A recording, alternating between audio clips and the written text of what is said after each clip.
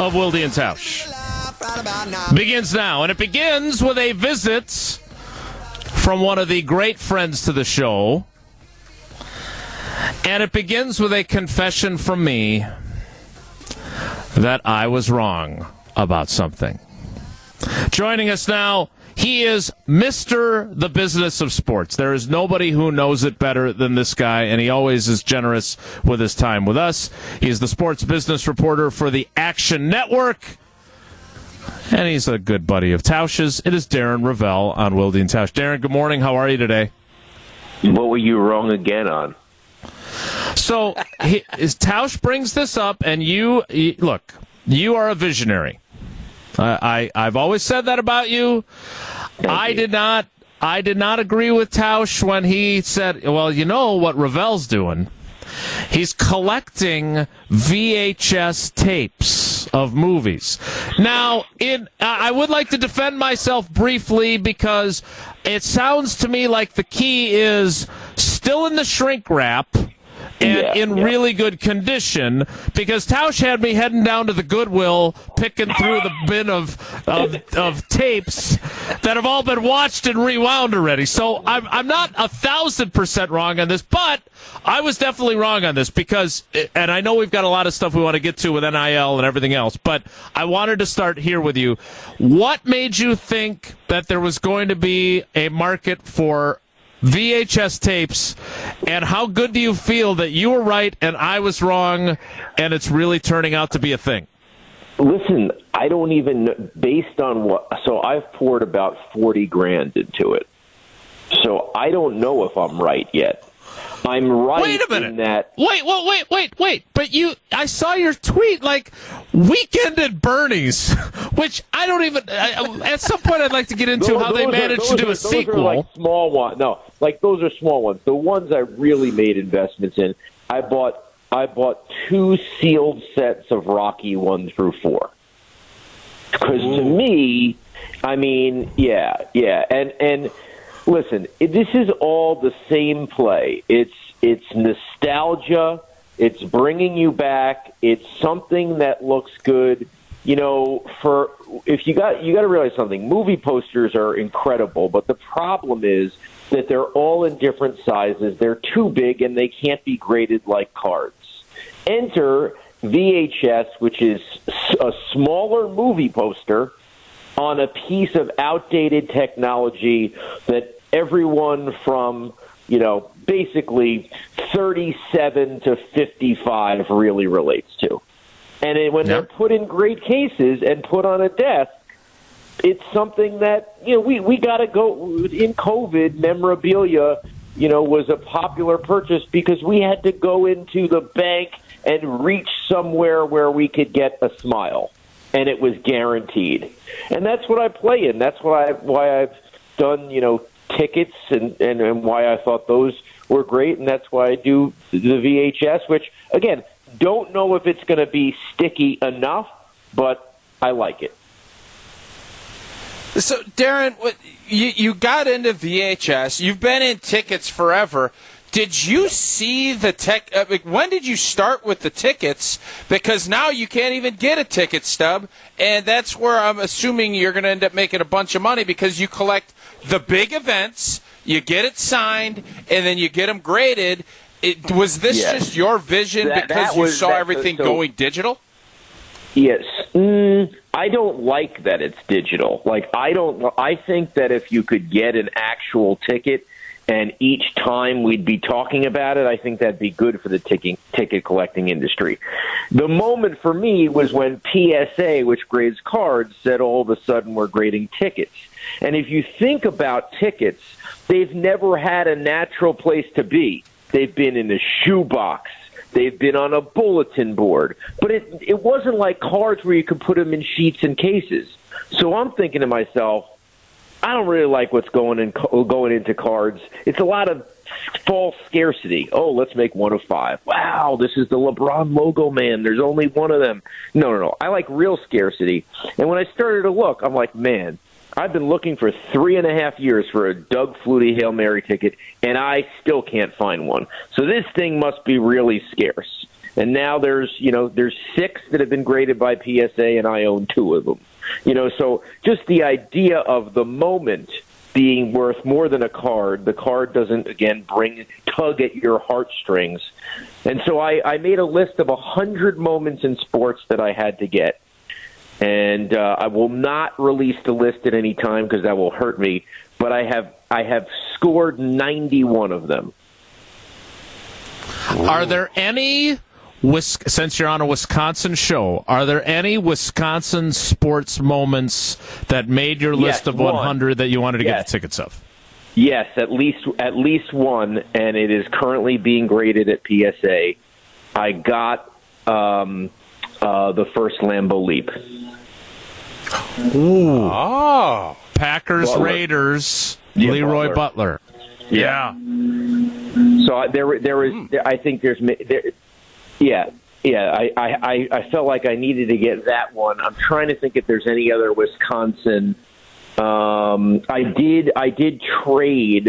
So what I do often is, if I want an autograph of a guy, I will on a ticket. I will buy, if I can get 2 of them, I'll buy 2, get one of them graded, and then give the player a graded ticket because they definitely don't have it. So I gave JJ and TJ Watt their Wisconsin debuts graded, and then they signed one. Oh, I like it. Very nice. Savvy. All right. I also gave JJ the game where he scored a touchdown, recovered a fumble, and had a sack, and the game where I think Wisconsin's greatest victory ever, maybe 82 to, I think it was Illinois, like 82-17, and he happened to be on the ticket. All right, before we get into NIL and the Big Ten expansion, is there anything that you're out in front of? Because you were out in front of VHS, you were out in front of Alex Rodriguez that you want to share with me personally over the air. Exactly. I'm not going to tell you. I do have a canned cocktail coming out that will be in Wisconsin, likely in October. Okay. Wait, you have a what? That's nostalgic, though. Is it? A canned cocktail. It's called Rovell. No, it's not called Rovell. It's a canned cocktail. So real quickly, and we'll get on the show, and maybe I'll do a read, and maybe I'll pay for some ads soon. But I was at a place, and I ordered a jalapeno cucumber drink at a bar. Couldn't believe it. I was like, wow, this is incredible. I had 5 of them. It was in New York City. I drove my car into the city. I actually took an Uber home. I show up. My wife is like, what are you doing? I'm like, I left my car in the city. I had 5 drinks. She goes, wait, for $70 more that you parked in the city, your car is going to be there for $70 more? And I'm like, yeah. I'm like, it's going to cost you a lot more because there is not a canned cocktail whose chief differentiator is spice. And that is my next business. And that's what happened. Wow. Okay. Well, you're going to pay for that parking cost, that's for sure. Yeah, and then some. Yeah. Well, a lot more than $70 for the startup. Yeah. All right, so we had you on last year. It was about July. I think it was July 1, NIL. Yep, Give us your bird's eye view on what's transpired throughout the first year of it. Well, it kind of went how I thought, that NIL was going to go just completely off the rails because, as we know, the NCAA, the Alston restricted earnings case happened like June 20th of 2021, and I always thought that, and Oliver Luck had a company that was going to be a third party that was going to say whether or not a deal seemed kosher or not based on some sort of standard of price. The NCAA says, oh, no, we can't do that at all now that there's this restricted earnings case, and then it becomes a free-for-all, and then it becomes all these collectives, and let's have a kitty, and $18 million for Tennessee, and let's buy players. And so it's not really name, image, and likeness at all now. It's basically just free market. Let's buy a player and then later figure out what he's going to endorse to make it seem kosher. And it's going to be interesting because let's say Tennessee is spending $18 million this year to get their guys. If they go 5-8, or 5-7, are they going to do another 18 next year? I mean, that's really the next question here. You have Miami and John Ruiz and, just spending millions, and no one's running the ship. And so this I think, was the beginning of the end of the NCAA, and now these Pangea conferences, the Big 20, is the next. Because they're the ones who we're all about enforcement. So then if you don't have any enforcement at all, and you can't do anything, and you're just an event company whose members pay $600 million for you to run 90 championships, that's a really expensive proposition. So it's been crazy. Yeah, so Darren, do you think that because you obviously with the news of UCLA and USC and the Big Ten and the SEC, really an ESPN versus Fox battle, do you think it's going to end up being where you're going to end up with 20-20? How do you think the landscape is going to change? And do you think that the NCAA is going to be completely out of it or just out of football and basketball? I mean, they're really just in basketball. I mean, I think they could be completely out of it. I really do. The one thing that people aren't talking about, and I'm not trying to create a controversy here on ESPN Wisconsin, but is the Big Ten going to try to buy guys out too? I'm not saying that, Madison is based on how big you are. Based on how big you are, based on tradition, based on it's not only just what city you're in, but like all of a sudden to me, Iowa doesn't look too good. Right? You're in Iowa City. Okay, obviously I'm a Northwestern guy.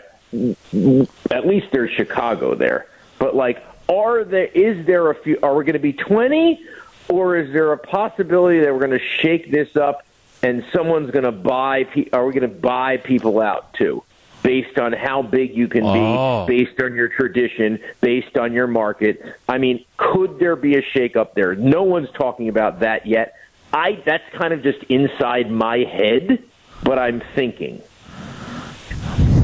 So, Darren, as a Northwestern alum, and Tausch and I are both Wisconsin alums, and we've had this conversation with Barry Alvarez, we've had this conversation with Greg Gard, with Pat Richter, all the luminaries of Badgers athletics over the years.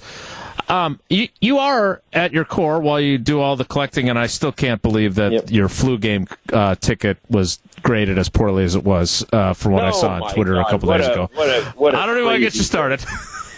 But are you worried about college sports because it seems like nobody knows what the hell they're doing to make all this work? Or do you think eventually it'll all come out in the wash and college sports will still be because I know you enjoy them and Tausch and I obviously do too. Are you worried about it, or are you not worried about it? College sports. I'm interested to see if we end up in a place that is better than it was before.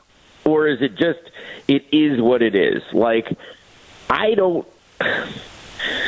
Listen, it's very interesting. I know that Pat Fitzgerald has had a hell of a recruiting class so far, and one of his strategies is, we're not going to pay anyone, or we're going to win the Big Ten because anyone who's paying anyone, that good luck with their locker room, right? The locker room fights, right? Okay. You're in Chicago. You're at Northwestern. Maybe you're not expecting any pay, but he's been able to get some good recruits. And is there something to we're going to win the damn thing because we're the best team because we're not arguing. There's something. There could be something to that, right? So how is this going to shake out in terms of competition? That's number one. One thing we did see in NIL, and maybe this is just coincidence and maybe it's not, but literally everyone who got a big deal sucked. right? Like you got DJ at Clemson, you Spencer Rattler. Oh, he's replaced. You got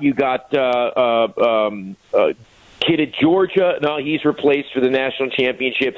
I mean, over and over. Derek King, he started it.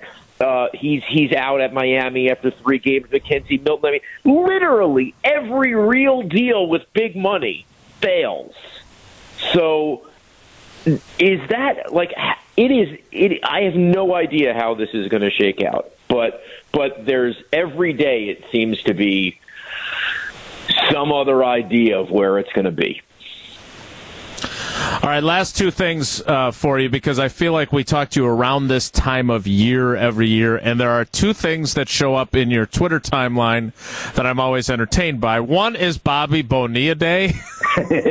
How many more years do we have of that? And is that not one of the craziest? I mean, that's why we celebrate it, right? That he gets paid this $1 million plus every year. 13 more years. 13 more years. Every July 1st, he gets paid $1,193,248.20. Is that enough of a deterrent that no one will ever structure a contract this way again?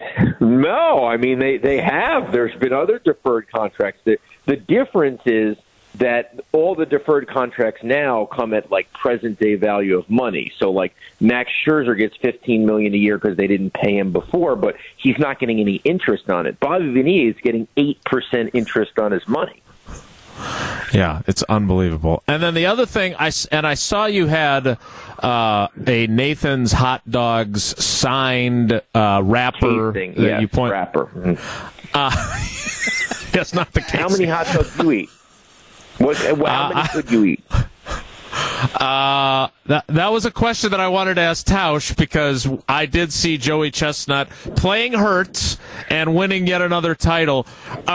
Is that event, and are there other aspects of that have some business of sports implications, like your signed wrapper that you have?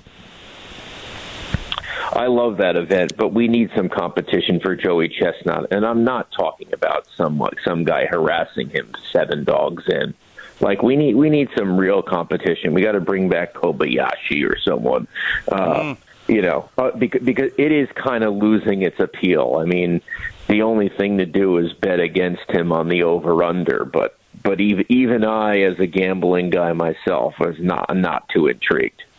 I did try to qualify for the hot dog eating contest in 2004.